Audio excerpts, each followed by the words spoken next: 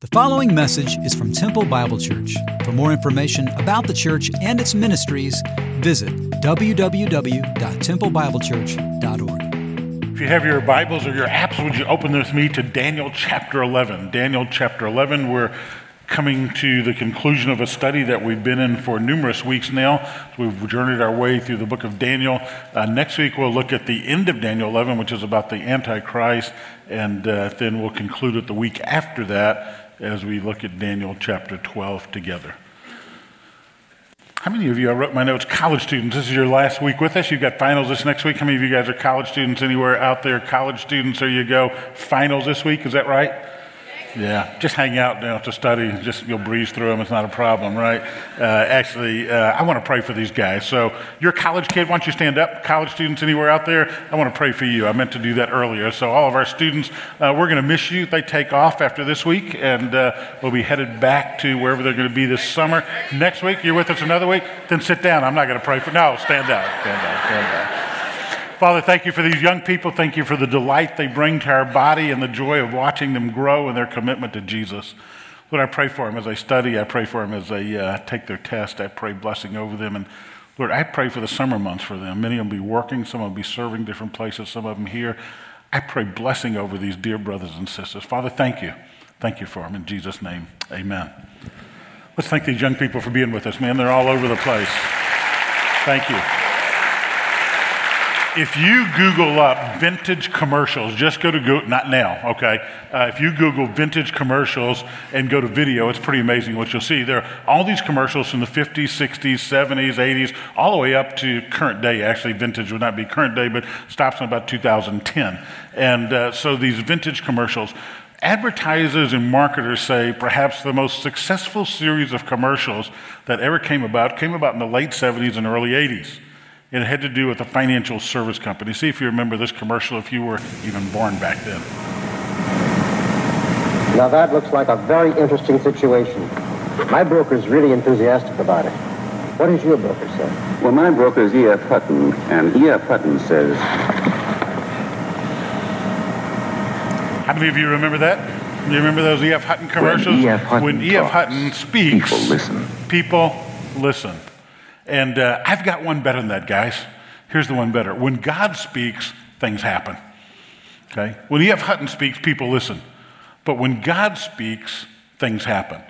That's what Daniel chapter 11 is about. God is speaking to Daniel. He's given a vision, chapter 10, verse 1. And when God laid out this vision to Daniel, many of the things found in chapter 11 are things that are going to take place from 100 to 350 years later. When God speaks, things happen.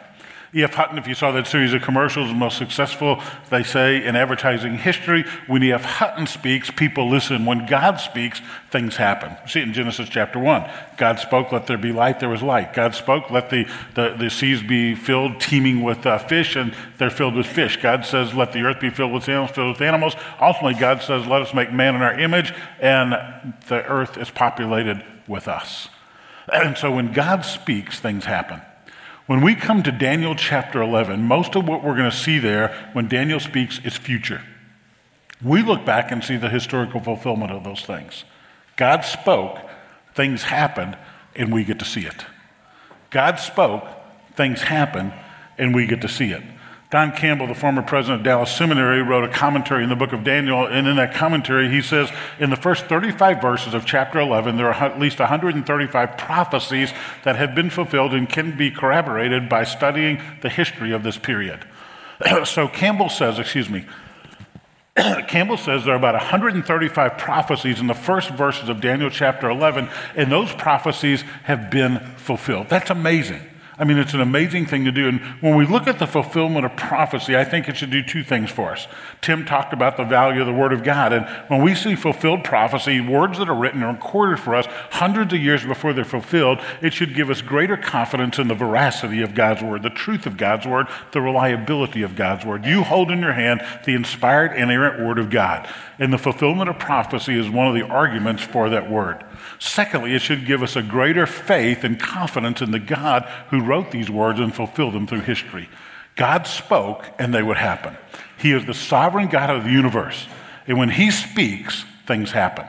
So Daniel chapter 11 is really a study of wars and rumors of wars. It's about kingdoms that rise and kingdoms that fall. It's about empires that come and empires that go. It's about kings that rise up and kings that are torn down. It begins in verse 2 with an empire that we've looked at a couple of times in Daniel's prophecies, with the empire of the Medes and the Persians, the Media-Persia Empire. Look at verse 2. Behold, I tell you the truth. Behold, 3 more kings are going to rise in Persia. Then a 4th one will gain far more riches than all of these. As soon as he becomes strong, though, through his riches, he will arouse the whole empire against the nation of Greece. And so when you look back in history, you have to ask yourself, was there a strong king, stronger, wealthier than any of the other kings of the Medo-Persian Empire that went against Greece? And the answer is yes. If you look at the history of the Medo-Persian Empire, his name was Xerxes. Xerxes was actually the king who took Esther into his harem as her queen.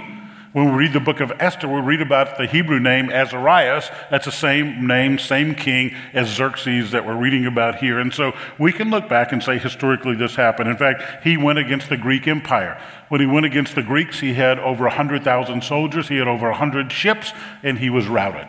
He was defeated soundly, utterly defeated, kind of like A&M when they played LSU in football the last 3 years, or University of Texas when they play anybody in football the last 3 years. So, who have I missed so far? Anyway, that's what's happening. The Medes and the Persians, they rise up and they fall down, and that's what we see happening. Now, from chapter 11, verse 3, all the way to the middle of the chapter, all the way through verse 20, it's a series of battles that take place. In fact, in kings rising up and falling down. Look at verse 3. A mighty king will arise, and he will rule with great authority and do as he pleases. This is from the Greeks. But as soon as he has arisen, his kingdom will be broken up and parceled out towards 4 points of the compass, though not to his own descendants, not according to the authority which he wielded. For his sovereignty will be uprooted and given to others before them. So this great king of the Greek Empire is going to rise up, and when he dies, his sons are not going to get his kingdom, but 4 descendants, not his, the 4 points on the compass. In chapter 8 of Daniel, it talked about the 4 horns. So these 4 generals are going to take over, not his descendants. So I've got some folks who can help me hold some signs up. If you guys would come and help me, we have asked a few guys to help us here, guys and gals. So if you'll come up and help me, we appreciate it very much. So, just to help you understand this chapter without going through all those verses, here's what happened. The great king, Darren, you're going to be Alexander the Great. You're going to be front and center right behind the cross here, and you're going to hold this high, and you're going to turn it so everybody can see it in the whole auditorium. Here's your chance to shine, brother. Shine. You go that way, you go that way, there you go. Alexander the Great. Super. So Alexander the Great is described for us in verses 3 and 4. That's who he is. Not Darren, but Alexander the Great. And so Alexander the Great is going to die, and when he dies, 4 people are going to take over in his presence. The first one is a general called Lysimachus. Lysimachus, you're over here. There you go, Mr. Childs. Miss Norman, here you are. You are Cassander, okay? So you're the other general. Raise it high, and you go stand next to this young man over here. And then we have Ptolemy. Ptolemy's going to come up, and you're going to be over here. And then we have Seleucus Empire is over here. And then we have behind us, Your Honor, Judge Van Orton. You're going to stand in the background over here because you're a problem, okay? So he is a problem person. So don't even raise your sign yet. Put it down. You got to follow instructions. There we go. And we're going to do it. So Alexander the Great rules the Greek Empire, okay? He is our man. When he dies, there are 4 people that come into power.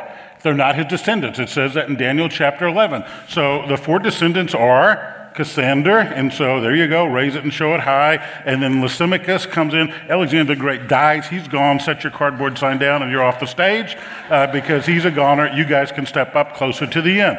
So you've got these 2 guys, and then you have Ptolemy over here. Come closer to me. I'm not going to bite. There we go. And we have Seleucus down there, the Seleucus dynasty. Well, the rest of Daniel chapter 11 focuses upon these 2 folks. So you 2 go away. Put your cardboard signs down. Thank these young people for being up here with me. There we go. So they go away. So we go to Daniel chapter 11, and here's what we find. You're going to show everybody, Your Honor, you can come over here closer to me now. There we go, back behind the stool. Thank you. And so these 2 people are left. These are the 2 rulers. And so we should have Ptolemy here, is that right? Okay. And so Ptolemy is to the south. The south is in that direction. Right now, in the building we're in, that way is south. To the south on a map, if you look at that time, and then if you'll pop that map up, we have some countries. To the north, we have Syria. This is the Seleucid Empire. Seleucid, you're going to raise it high, show them, there you go. It's your chance to shine. There you go on a Sunday morning TBC. This is the Syrian Empire. The Seleucid dynasty ruled the Syrian Empire.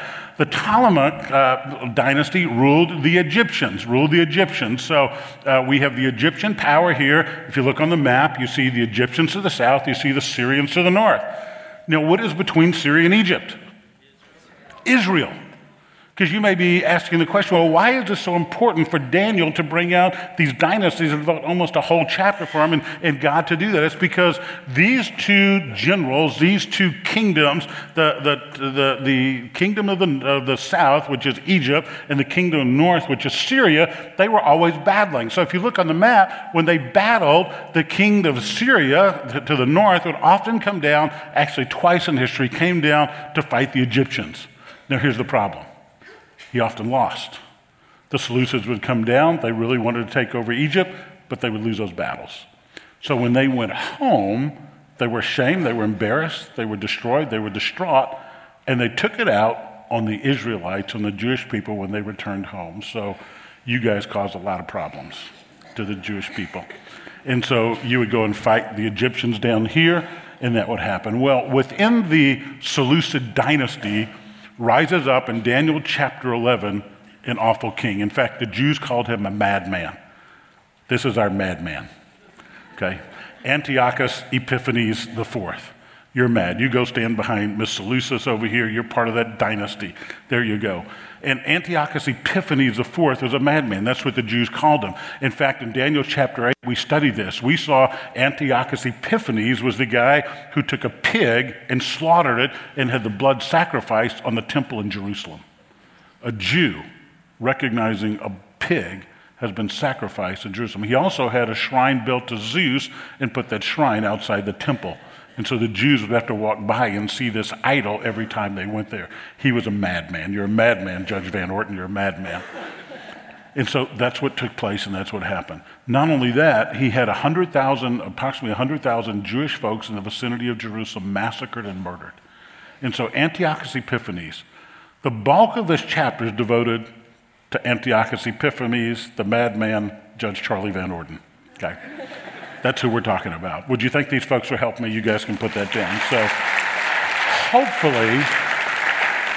hopefully my goal in doing that was to press multiple verses you find in Daniel chapter 11 and maybe give you something where you can remember what was going on. So you've got this battle. You can see the map. I mean, the Syrians would come down. They would battle Egypt. And say, Gary, well, how do you know all that? Well, the scriptures bear it out, and history bears it out as well. So the bulk of our time, we're going to focus on the battle between Antiochus Epiphanes and the Jewish people. So jump down with me to Daniel chapter 11, verse 21. Daniel chapter 11, verse 21. So we've got the Medes and the Persians. They have come and gone. Now we have the Egyptians, the king of the south, versus the Seleucids of Syria, the king of the north. And from the Seleucids arise Judge Van Orden. You remember over here, the madman. His name was Antiochus Epiphanes IV. That's who we read about in verse 21. In his place, in the place of the king, a despicable person will arise, on whom the honor of kingship has not been conferred. But he will come in a time of tranquility and seize the kingdom by intrigue. So what happened? Well, if you look at the history of how Antiochus Epiphanes came into power, his brother was the king. When his brother died, the rightful heir would have been the brother's son, right? But that son was actually in Rome at that time. He was under house arrest. He was being questioned by the Romans about some things that had happened in his empire. And so brother dies. The son who's the rightful heir to the throne is in Rome. So guess what happens? The madman, Antiochus Epiphanes, steps in and seizes the throne. So the uncle makes sure the nephew does not have access to the throne. He never does, in fact, in his whole life. And the result is Antiochus Epiphanes IV, the madman who Charlie was up over here. By the way, we're good friends. I asked him if he could be my hit man this hour, and he said yes. But that was the madman who then did all those things to the Jewish people. And so when Daniel writes about him, he calls him a despicable man in verse 21. Not only that, look at what he describes. He describes, by the way, Antiochus Epiphanes would come into his position as ruler within the Syrian Empire 350 years after Daniel chapter 11 was written. Let me say that again. When Daniel chapter 11 is written, when Daniel is given this vision, and he talks about the specifics of the kingdom of Greece being broken up into 4 different generals, and then eventually Antiochus Epiphanes and the Seleucid dynasty comes into power. It's 350 years after he receives this prophecy. In fact, if you read liberal scholars, and I go online and read what they have to say about this, what they say is Daniel chapter 11 cannot be written by Daniel, because it's too specific in its prophecies. Well, they have to explain it away somehow, so what they say is Daniel's chapter 10, 11, and 12 are an appendage added by later writers to the actual book of Daniel. That's the only way they can explain everything they're seeing here, because God brought all this stuff to fruition. So if you don't believe in the supernatural, you got to explain it away somehow, and so that's how they explain it away. So we go on. It says, jump down to verse 23. After an alliance is made with him, with Antiochus Epiphanes, he will practice deception. He will go up and gain power with a small force of people. In a time of tranquility, he will enter the richest parts of the realm, and he will accomplish what his fathers never did, nor his ancestors. He will distribute plunder, booty, and possessions among them, and he will devise his schemes against strongholds, but only for a season. He will stir up his strength and courage against the king of the south with a large army. So history tells us what Antiochus Epiphanes did. He would conquer some smaller kingdoms, and when he conquered these smaller kingdoms, he would pass out booty to the ones who would ally with him, and ultimately his desire was to go up against the king of the south, that was Egypt. So everything you read in those verses is fulfilled historically. We can see it. Scriptures go on. Talking about this guy, Antiochus Epiphanes. By the way, he is a prototype of the Antichrist. He is a prototype of the Antichrist. Don't call Judge Van Orden over here the Antichrist, but that's who he represented in our little illustration here. So, he goes on. Look at verse 27. Both kings, that is the king of the north, the king of the south, the king of Syria, the king of Egypt, the Ptolemaic king, and the Seleucid king. As for both kings, look at verse 27. Both kings will be intent on evil, and they will speak lies to each other at the table, but will not succeed. You see what's happening here? The leaders of 2 nations are coming together to talk about peace, but they weren't truthful with one another. They had their own agendas for their own nations. I'm glad that doesn't happen today, aren't you? You see how relevant the Word of God can be at times? I mean, all of a sudden you've got 2 kings coming together, and Daniel says, hey, when these guys come together 350 years from now, their intention will be evil. They're going to speak lies, but guess what? These things will not come about until the appointed time. And then he will return to the land, verse 28, with plunder, but his heart will be against the holy covenant, against God's people. And then if you drop down to verse 30, it says, ships of Kittim will come against him. Therefore, he'll become disheartened, and he'll return and become enraged with the people of the covenant.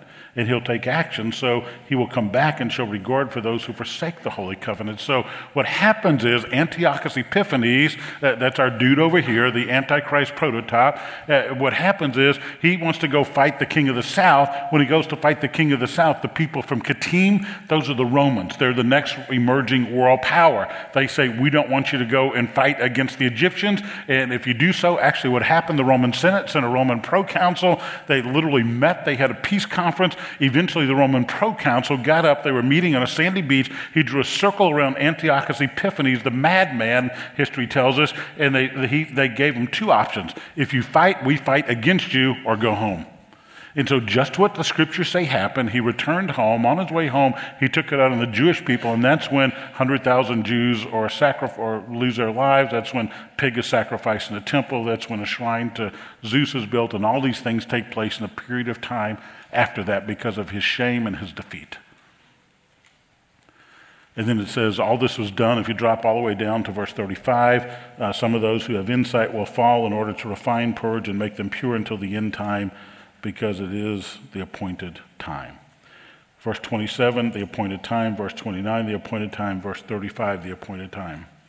We'll talk about that in a second. So all of these things came to pass. Donald Campbell, I did not count to see if it's 135, let's just say in the neighborhood of 100 plus. Prophecies in these first 20 or 35 verses that come to fruition. When God speaks, my friends, things happen. He is the sovereign Lord of the universe. When he speaks, things happen. When he says they're going to come to pass, they come to pass. So when I look at prophecy, it does two things for me. The first thing it does for me is give me even greater confidence in God's word. Because these words were spoken, as we said, anywhere from 100 to 350 years beforehand, and all of them came to pass. So you hold in your hand, you look on your phone, on your iPad, whatever you're using, whatever device, and you can have confidence in this word because we see it came to fruition.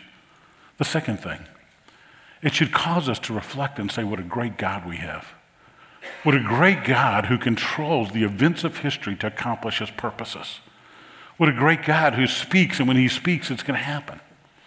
And so when I look at prophecy, those two things, for the last several weeks as I've looked at them, greater trust in God's word, greater trust in the God of the word. Because he accomplishes what he says he's going to accomplish. So as I was in my study this week, I'm praying, I'm saying, God, what do you want me to know and what do you want your people to know? When we look at this, what do we need to know? Because the question I mulled over in that was, okay, God knows what's going to happen. In his omniscience, he knows what's going to happen. So knowing that God knows that, so what? God knows what's going to happen, and the fact that he gives us prophetic scripture allows us to know that God knows what's going to happen. So how should that impact us? I posted on Facebook last night, knowing that God knows, so what? And I got multiple responses, got numerous responses. Knowing that God knows, one of my friend writes, means I cannot hide.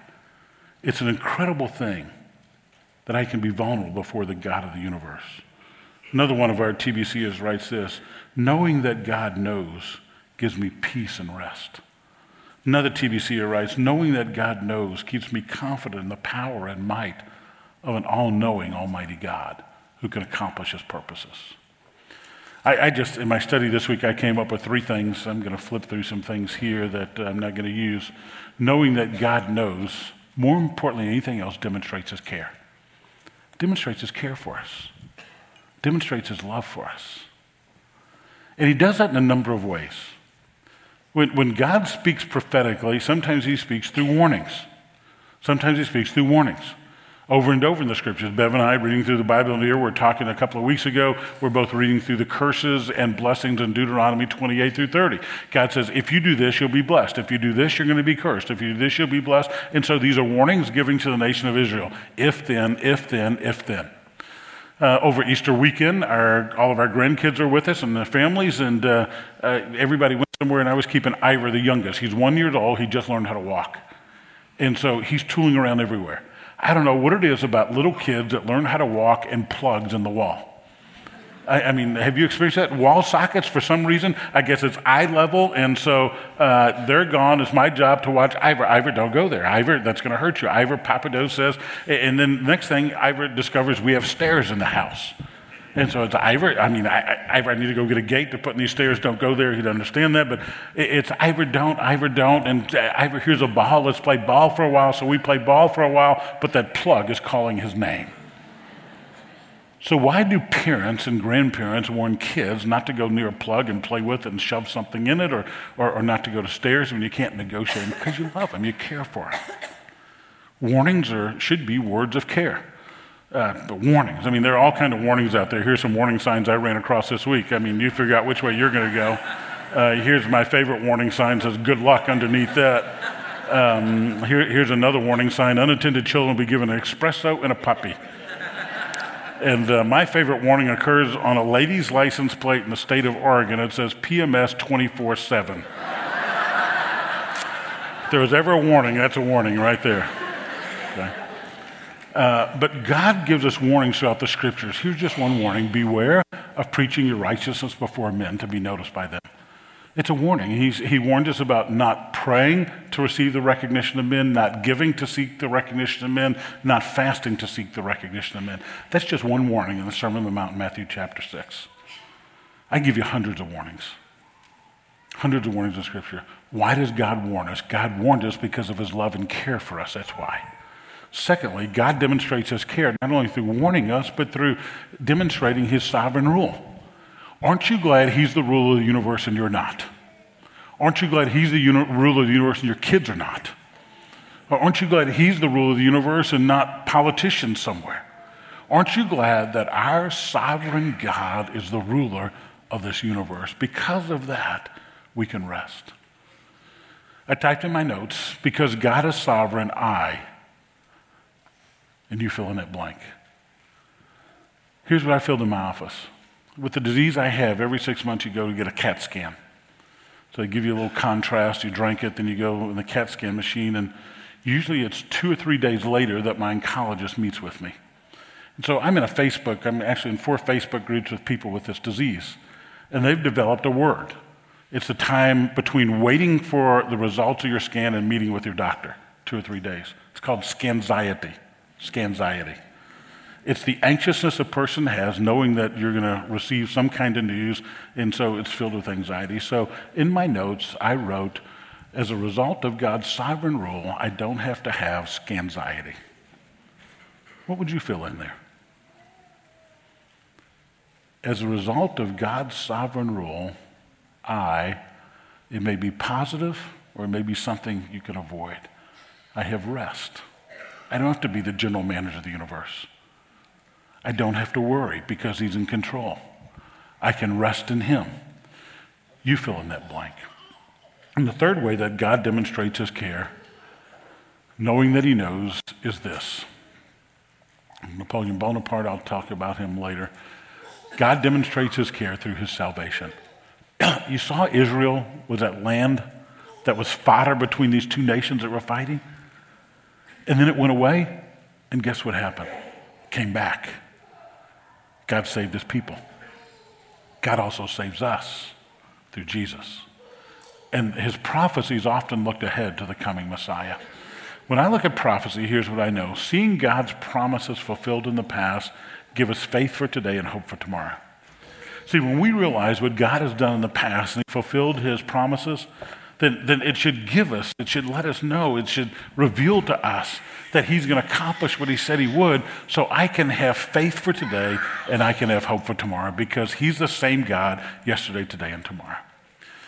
You ever do something and the first time you do it, you're scared to death to do it?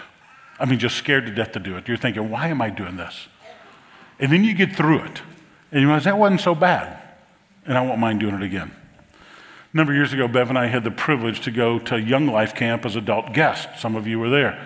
And as adult guests, you get to do everything the high school kids do. And so there's a day when we were going to rappel and we were going to do a zip line. Now, is this like a body built for rappelling? I mean, this is not a rappelling type of body. And so we climb this mountain and you get to the top of it and it's my turn to rappel. And I've never done this before.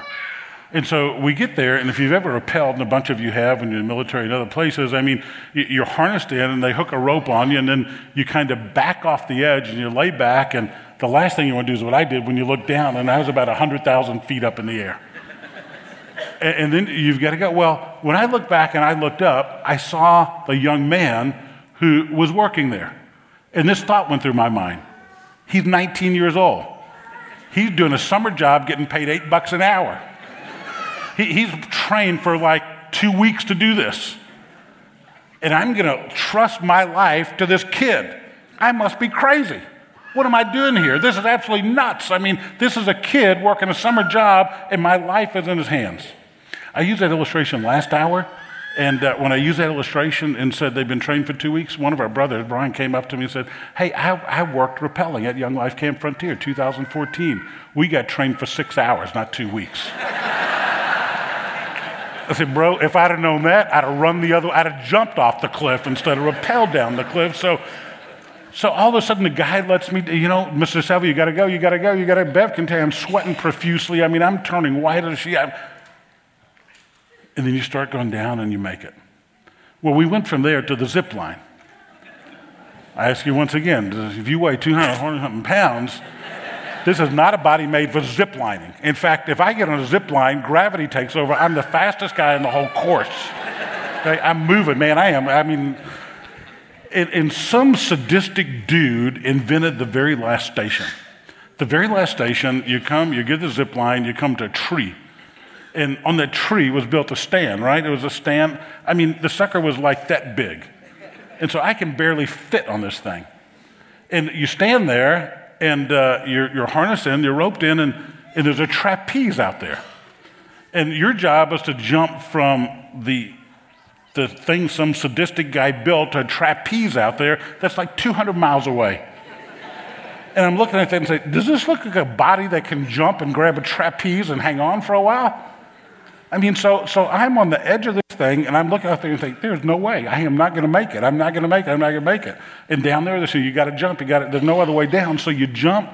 I had so much adrenaline, I could have caught that sucker with my armpits. I mean, I was like out there jumping. I was like Michael Jordan in action. So now I'm hanging on a trapeze, and you got to go down. And I look down, and what they do is they belay you down. So there's a young man on the ground. He's a different young man. He's 19 years old. This is a summer job. He's making $8 an hour. He's been trained for 6 hours, not 2 weeks. He weighs 1/3 of what I weigh. I'm thinking when I go down, he's going to come up, and this is going to be bad. I mean, it's going to be really bad. So he starts, he said, you got to let go, you got to let go, you got to let go. So eventually, you can't hang on forever. You let go, and he belays you down, and fortunately, we made it without breaking anything. So fast forward, about 10 years later. We're in South Africa, Cape Town, South Africa, beautiful Table Mountain, and they have what they call abseiling there, which is rappelling. And one of the young men in our body who was with us wanted to go abseiling, rappelling, and nobody wanted to go with him. And he said, Pastor Gary, I heard you went rappelling once, and sheepishly said, yeah. I said, would you go rappelling with me? I thought, sure, I will rappel. You got to Table Mountain and you go to the top, and I've done this before. And I don't know if it's because of my size or if it's the way they do it, but they double harness me, okay?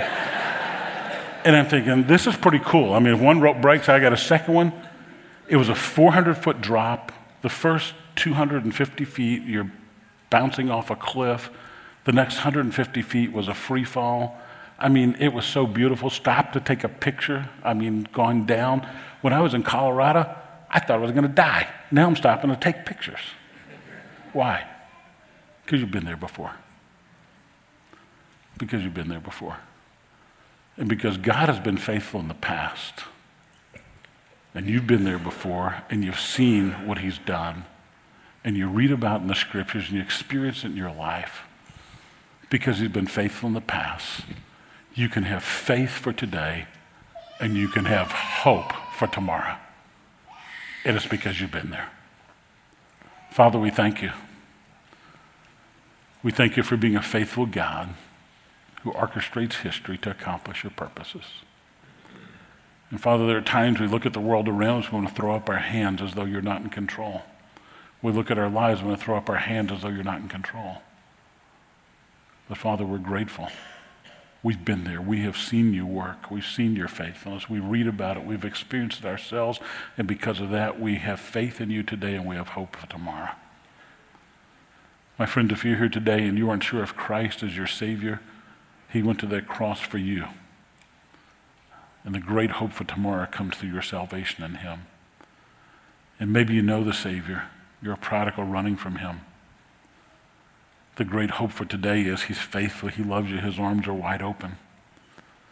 Or maybe you walk with him and you love him and you honor him. Maybe your days are filled full of rejoicing in his goodness, seeking after him. Because of his faithfulness in the past, you can do that today, and you've got hope for tomorrow. Thank you, Father. In the name of Jesus, amen.